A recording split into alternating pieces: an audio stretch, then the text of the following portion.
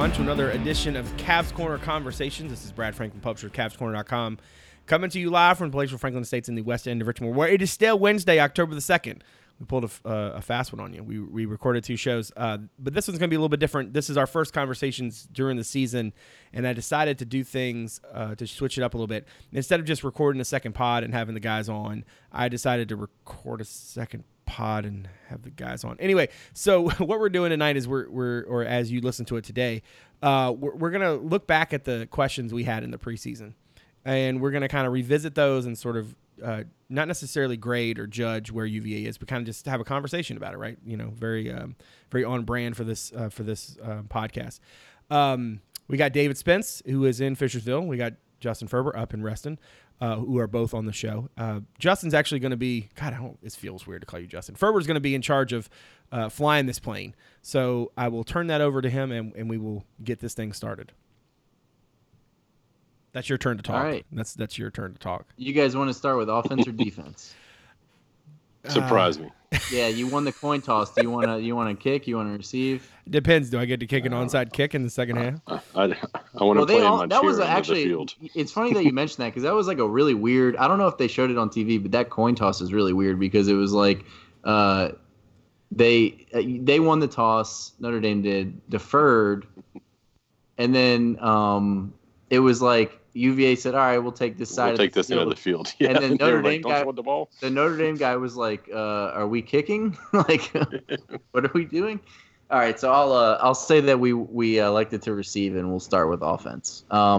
First big question was, how is Olamide Zaccheaus' 93 catches and 9 touchdowns? How will those be replaced? Well, we talked about it. I mean, it was kind of like we kind of had a consensus that it wouldn't be one guy; it would just be a conglomeration of everybody, right? And different people were mentioned, but it seems to me like, and you guys can pick up, but it's really just been, Jesus Dubois and Joe Reed have really, done a lot of the heavy lifting, which we kind of expected. Yeah, I think Reed and Dubois being the 2 guys who were the most likely, being the 2 guys who have done the heavy lifting seemed the most likely. I think I'm a little bit surprised at how willing the staff has been to lean specifically on them and not try to get the 2 H-back types going, right? It doesn't seem like they've really made a whole lot of I mentioned that specifically. Effort. It was kind of like they really haven't gotten those guys going. Yeah, they haven't, and it doesn't look like that's been a focal point for them, right? They don't seem like, you like if you look at the Pro Football Focus numbers and snaps, like neither Kemp or Kelly play a lot of snaps.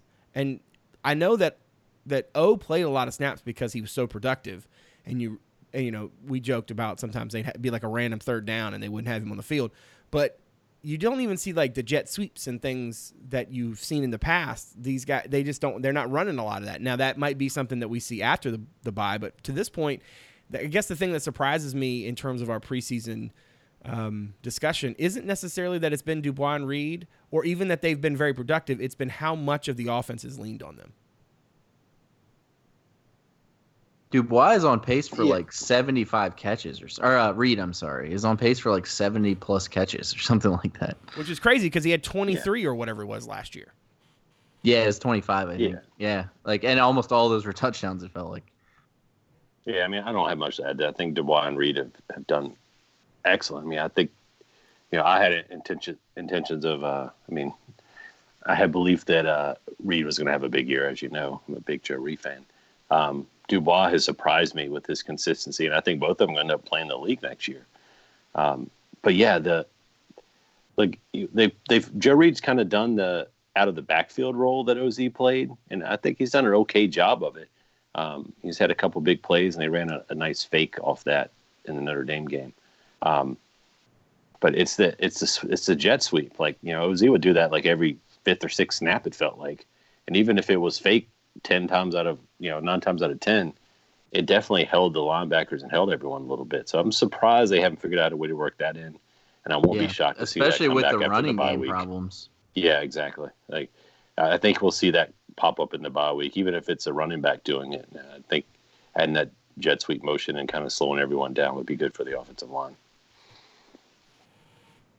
Yeah, so it seems like with OZ, would you say how would you say I mean, without looking at the numbers specifically, because I don't have them in front of me, how would you guys say that the receiving group is doing, obviously without OZ, like how do you feel like this group compares to last year's? Because I was a little worried that it was going to be too big of a loss for them to make up with just giving everybody more touches. But it seems to me like they really are at least on par or close to where they were last year. I mean, Bryce, I forget how many touchdown passes he has, but I mean, Dubois came up with a huge play against Notre Dame. Reed had his own touchdown, and Reed, I believe, is tied for the lead in touchdowns with Wayne Talapapa, who has a bunch of rushing touchdowns. I'm kind of surprised with and to mention the fact that one of these other guys, Jana, Brissett, Kemp, Kelly, Chapman, I mean, they've all had like flashes here and there, but none of them have really broken out. So even with that, it seems like they're kind of doing okay for what they have, even without OZ. I'm curious about something. Do we think that part of the reason Olamide, I mean, I think a lot of us, myself included, a lot of folks thought that the offense ran through Olamide in part because he was obviously the best receiver in school history, right? The most productive, at least. But I wonder in hindsight if maybe part of the reason that he was able to shine so well is because they did have Reed and Dubois, right? Like if we think about it in terms of like leverage, right? Like you have an Olamide Zaccheaus and you can put a lot of leverage on a defense.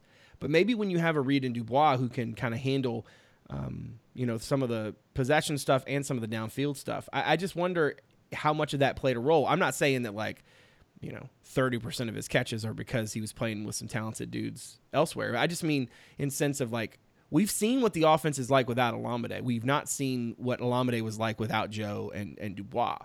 And so maybe that's more credit to them. I also think, though, that there's a very real chance that because they are trying to get the ball to them and because it does take a little bit of a different way, like with OZ, you could throw him the ball at the line of scrimmage and he could turn a 4-yard gain into a 27-yard gain in ways that I don't think either Joe or Hassis can, right? That's the big difference to me. And that is that being able to turn a little something into a big something is the thing that this offense could really use, because there were definitely times in that second half where you would really love to have a 3-yard pass that turned into an 18-yard gain.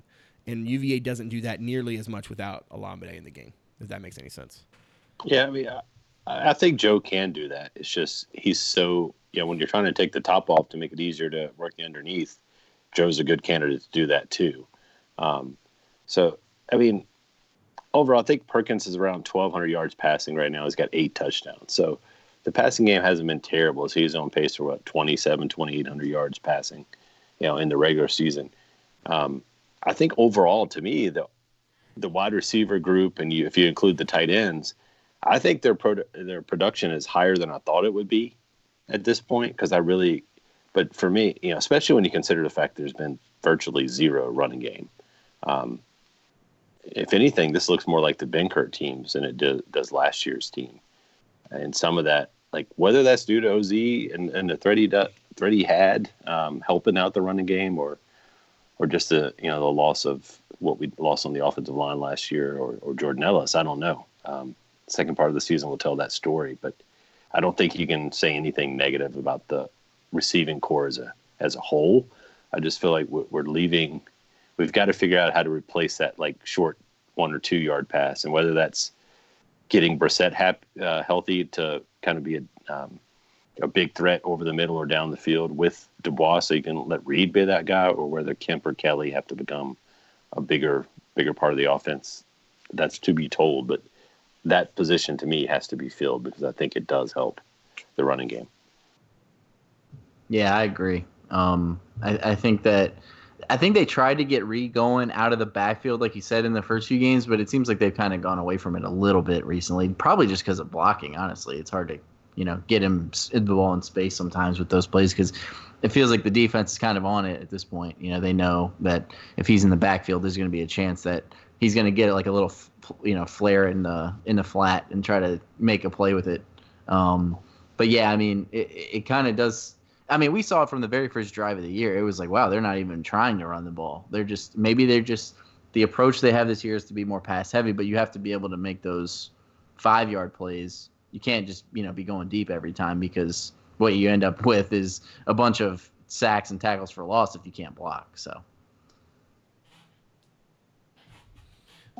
Yeah. What's next? Okay, on to the next. I'm not usually driving the car. I'm usually, in the passenger seat, backseat driving. Throwing things at the driver, I know. It's fun.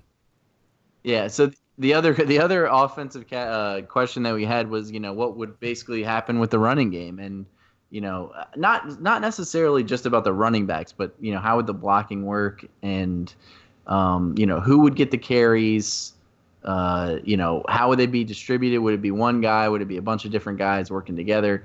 I would say so far we don't really have all the answers yet, because the running game really just hasn't produced much. Even Perkins, I mean, I forget how many rushing yards he has on the season, but it's like less than 200 in 5 games. So, yeah, I mean, the running threat just hasn't been there. And against Notre Dame, which is obviously, I'm talking about that because that's the most recent game and the one that's fresh in the memory, but it really just felt like, you get the ball in the backfield and you're just running into a wall of your own shirts, and then getting tackled at the line of scrimmage. They had a bunch of negative plays early in that game that forced some 2nd and 11s and 2nd and 10s and 2nd and 12s. So, I mean, obviously they're going to need to get going, but I'll just go through the stats.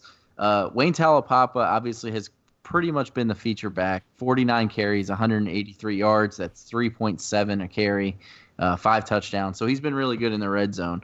Mike Hollins had 11 for 78, all against William and Mary, 7 yards a carry, 2 touchdowns.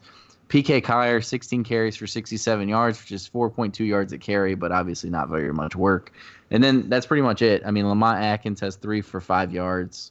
Jamari Peacock has 1 for 4. That's it. Chris Sharp doesn't have a carry. So, yeah, I mean, what do you guys think about the running game? Do you think it's possible to get it going? Do you agree with how the carries are being broken down? Do you feel like maybe Hollins needs to play more, or do you feel like it's just a blocking thing at this point? To me, it's a blocking thing, right? Because I do think there's talent there, and I think we've seen it. I know I keep seeing a lot of cries for seeing Hollins get more carries, and I wouldn't be opposed to that. But look, let me say this massage this as nice as I can. Remember when Ham had a big game against VMI several years ago? Like, I'm wondering if that was like we got to factor in the opponent, right? Yeah. I mean, that's the thing is, like, Hollins didn't do that against Pitt, right? Yeah.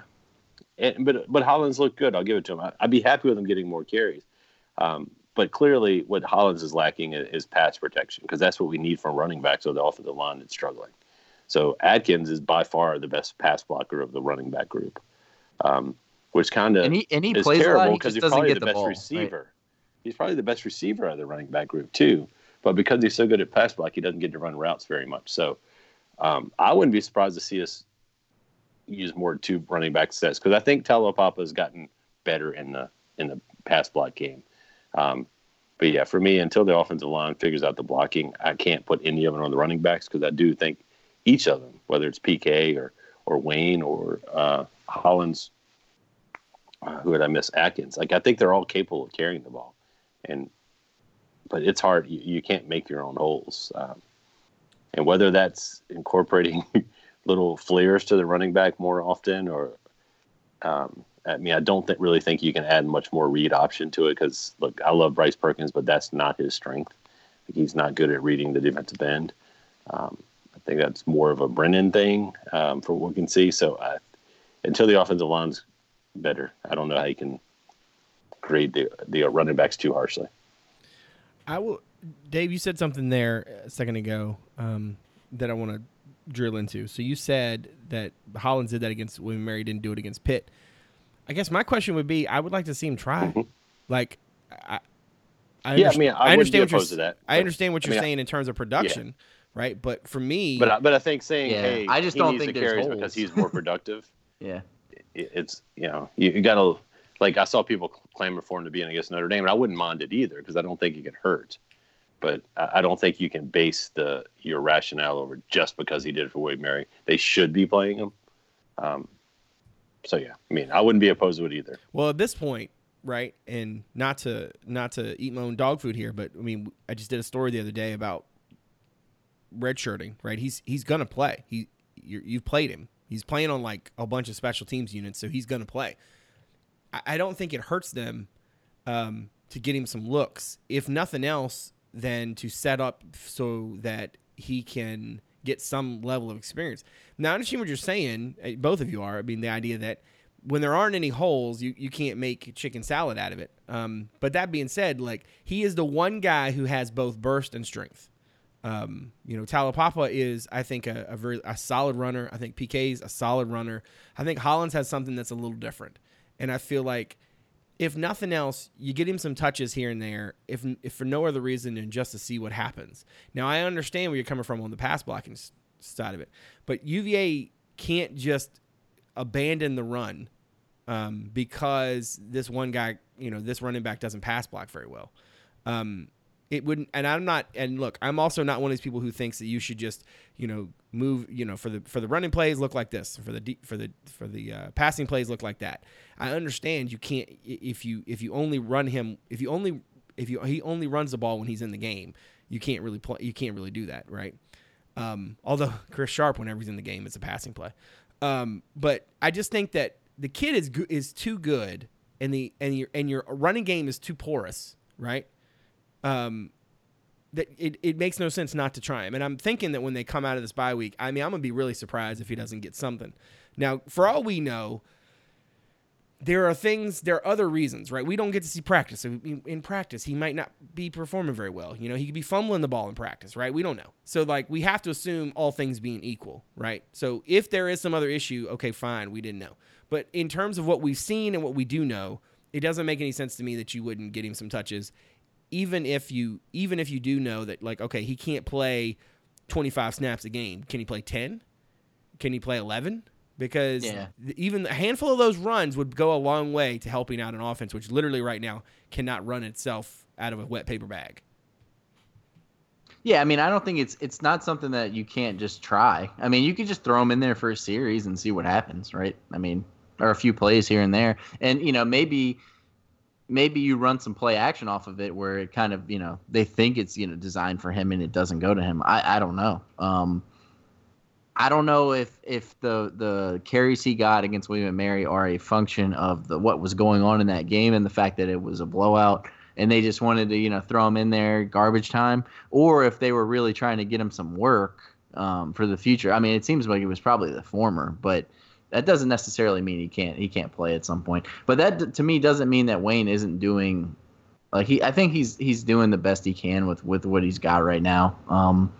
I don't know. I don't know if he's not hitting the ceiling for this running game. I honestly think part of it is, Jordan was good at getting the ball and going, but a part of his success was built on the fact that the defense always had to be worried about Bryce running, and right now I think they probably game plan for it, but it seems like the way that games are playing out, if he's not running the ball in the first half, they probably just kind of forget about it, right? Yeah, I mean. It is, but like the running game, the offensive line's part of it, right? But when you go back and look at the numbers from Notre Dame, we didn't run the ball that much. If you take Bryce Perkins' rushes out of it, there was only 15 carries between Joe Reed, Wayne Talapapa, and PK Kier.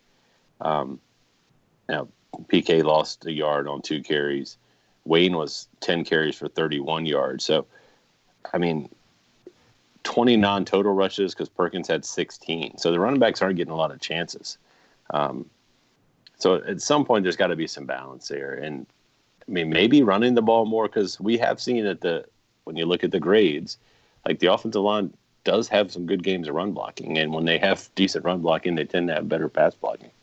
To me, it's just volume and it's willingness to do it. I mean, I do think at times, like, look, I think Robert and I is fine as our offensive coordinator. I'm not going to get in that debate tonight because I've said it before. If your team can't run for 3 yards when you need it, it's hard to be a good OC.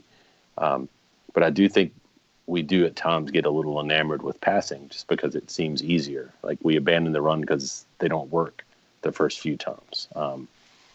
So, I mean, I think the running backs need not only more – maybe we need to – just see what the other guys can do too. But we need to see what any of them can do with both, with quantity of carries.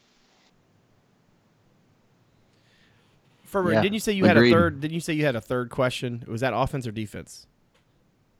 It's actually kind of both, but I guess we can just save it for the end. Okay. Yeah, so let's switch to defense. The big defensive question we had was replacing Juan Thornhill. Obviously, one of the defense's most productive players last year. Joey Blunt was going to be back at the other safety, and then you had Brenton Nelson back, but he plays a lot of nickel corner. So that was one of the big things that the defense had to address because really, they bring a lot back in other spots. So that was the biggest loss, I guess, from last year to this year. So just to get the conversation going, it seems like Devontae Cross has been a pretty big part of this defense, and Joey Blunt actually hasn't even really been the starter technically in a lot of these games. So Cross has played a lot. Blunt and Nelson have played a lot. Chris Moore has played a little bit. What do you guys think about the replacing Juan? Do you feel like he's being missed? How do you feel like the secondary as a whole has played? Go ahead, Dave. You want me to go first, Brad? I do think we missed Juan. Not in as bad of a way as we potentially could have, because I do think Cross has played well, and Nelson, when he plays safety, has done well. I think we've missed Juan's tackling ability. I think Joey Blunt's a great young safety, and Cross has, considering how many different positions he's played in the last calendar year, he's a lot further along than I expected him to be. But they are missing. There's been some missed tackles on the back end. Not just those guys. There's been other guys too. I hesitate a little bit to call out a safety for missing a tackle, because usually they're catching a guy when he's at full head of steam and they're the last dude. So it's a little easier to see, right? But yeah, obviously, if you had Juan with this defense, it would be great. So I think they've done an admirable job of replacing him. Nick, as I've said before, like Nick Howell with the DBs has gotten to a Tony Bennett with a point guard situation with me. Like, I just trust they'll be decent. And look, given all they had to replace, not just Juan, but Quinn the year before, like, we haven't seen a major drop off from the secondary, and that's a credit to the players and the coaches. I would say that Juan was the piece that I expected them to miss the most, and I've been pleasantly surprised. I will say, though, that the coverage grades have not been as good. And I understand that Pro Football Focus is not the end-all, be-all, right? Like, we use them, but that doesn't mean, it's not like if Rivals has a kid that's a 2-star, doesn't mean that kid wasn't better. I mean, there are some we missed on. PFF is seen as the industry leader, but you can't really say with any, you know what I'm saying? Like, you can't really say with 100% certainty. But the coverage grades have been a whole lot lower than what we saw last year. Now, whether that's Juan by himself and his impact as on the group, whether that's Juan and Tim, I do think Juan's ability to play pretty much anything that they needed him to play allowed them to play Brenton Nelson in the slot without missing a beat, because Juan could cover so much ground. That's not to say that what we've seen this year has not been good. It has, but it has not been as consistently good, or as good consistently.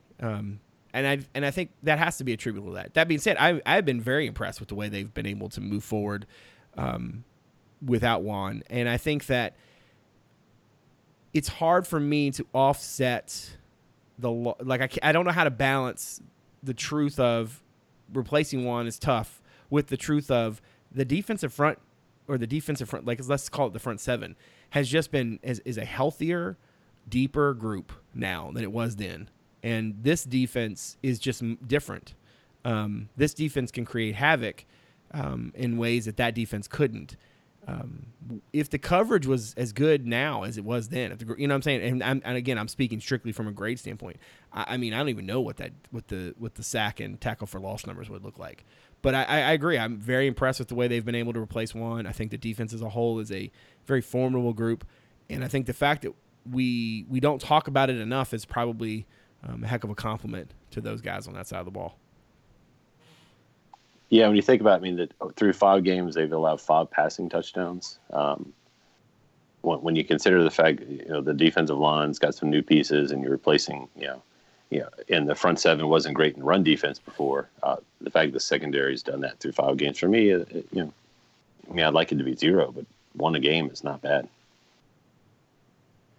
Yeah, and I'm not exactly sure by looking at where the turnovers numbers are compared to last year. Obviously, Juan was a big part of the turnover numbers last year. He had a bunch of interceptions.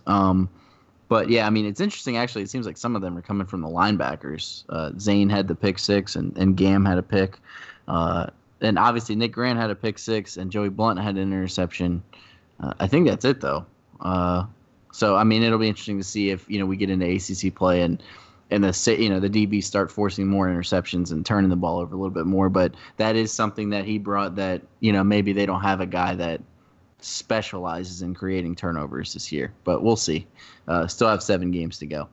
So that takes us to the last question, which was basically both sides of the ball. Freshmen that have played.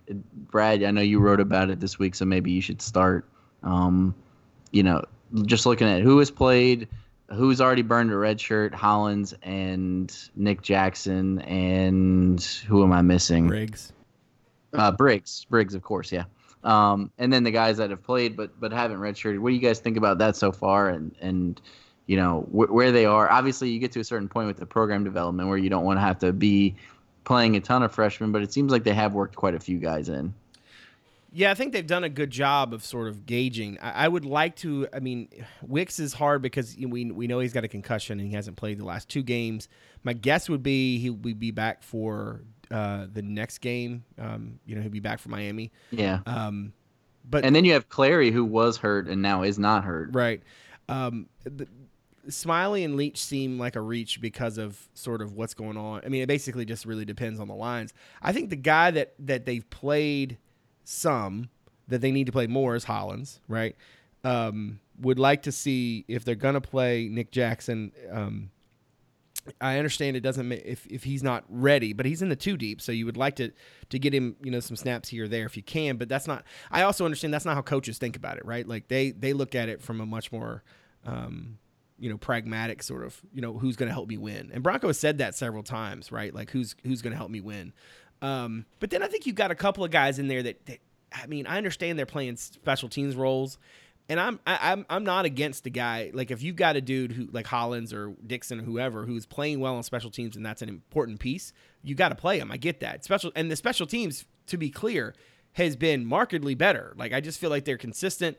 They're productive. They're everything Bronco wants them to be. And so if that means playing some younger guys who are just better, that's okay. I just would like to see more of those dudes who, if you're going to play them on special teams, get them some snaps. But I can't say that there's one specific guy that really stands out to me as somebody who needs to get more snaps. I think Wicks makes the most sense because I think he can bring them a dynamic offensively that they don't have. When he's healthy, he's a physical freak. But by and large, I don't know if there's anybody out there. Dave, what about you? Yeah, I mean, like, I try not to look too deep into it, just because you can have situations like we appear to have with George Redmond this year, where it's just a year you need them a little more, and you can redshirt the second year, potentially redshirt the second year. Wicks, I would like to see Wicks get a little more action, but he's getting some special teams work when he's healthy. But I don't know, we just haven't had the lead, right? In enough games to get him time. But you have to look at what we have next year. So for me, when you're looking at a number of snaps a guy's getting, it's how much playing time is he probably going to get next year. And for Wicks, I think there's potential for him to get a lot of time next year. So even if those snaps are special teams or mop-up duty on offense, you can talk to players year after year. A few snaps makes you understand what you need to do to be ready. You can't simulate it in practice. You can't get it by talking to your buddy. You've got to witness it. And the guy like Hollins, like I don't expect Hollins to redshirt at all, but there's the situation exists where he could play on special teams this year, and then next year he plays 4 games in redshirts because of. I mean, I don't think it'll happen, but I'm just using him as an example.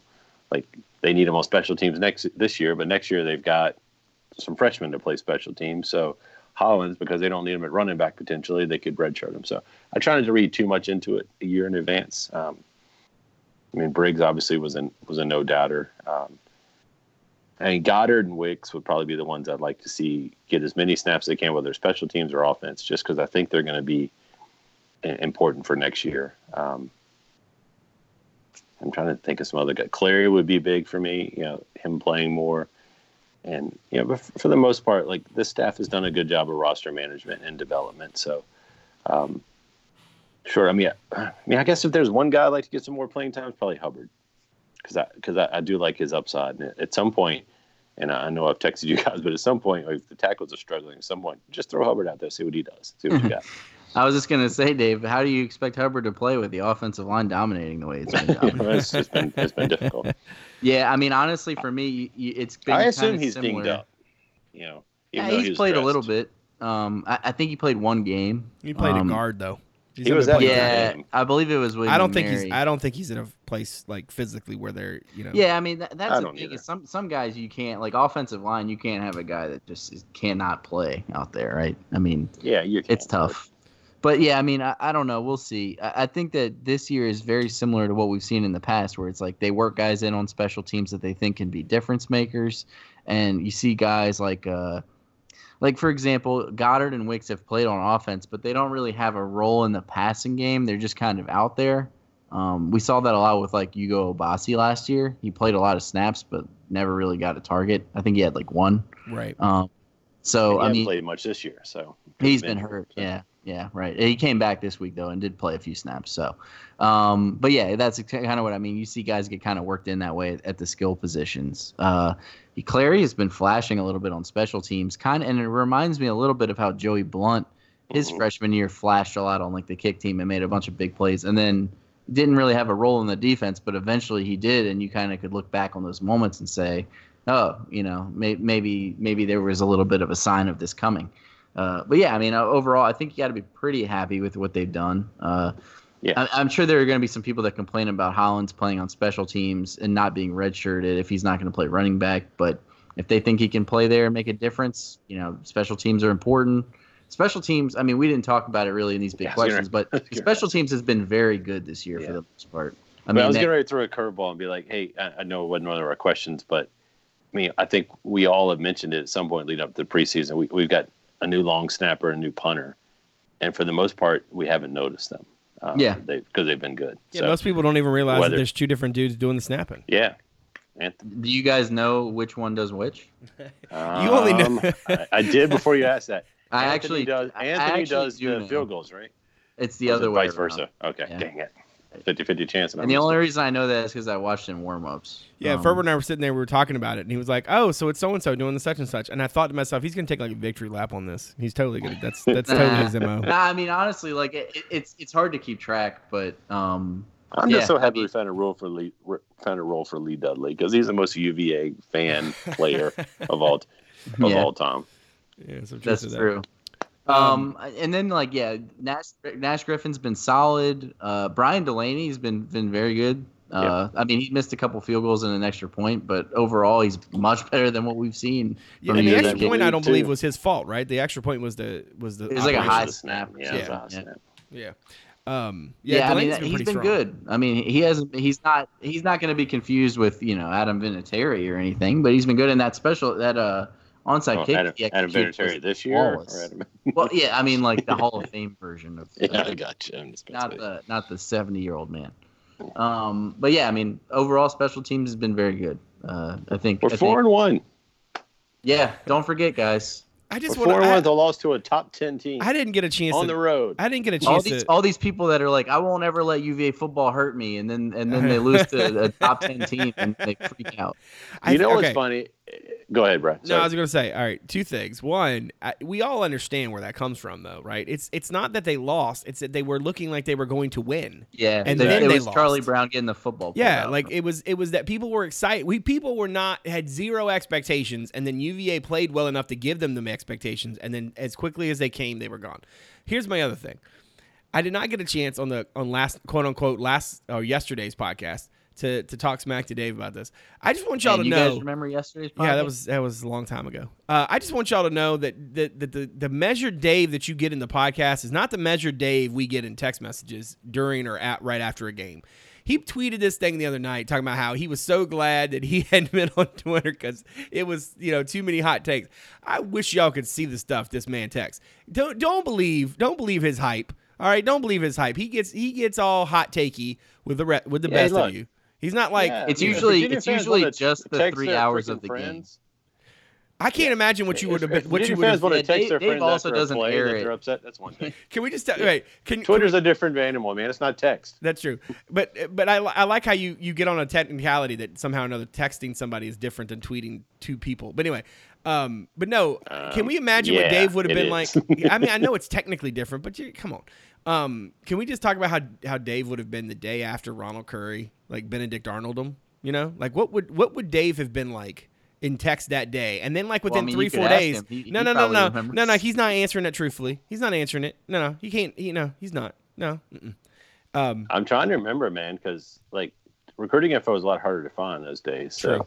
But like 3 days later, Dave would have been like, nah, but you know what's okay. There was no Twitter to be like he's changed hats. Like how did people even find out? He didn't become Benedict Curry for no reason. Like they were definitely outraged. No, that's not what I mean. My point, my bigger point is like the hot takes you would have had right then, and then 3 days later you'd have been like, but you know what? Like I don't know if he really would have fit in the offense. Maybe it's in the maybe it's the good news, because that's the way Dave works. Dave gets all fired up about something, and then within a couple of days, he's talked himself down. He's got some points, and he's done some research, and he's watched the replay, and I'm actually not knocking it. I just think it's funny.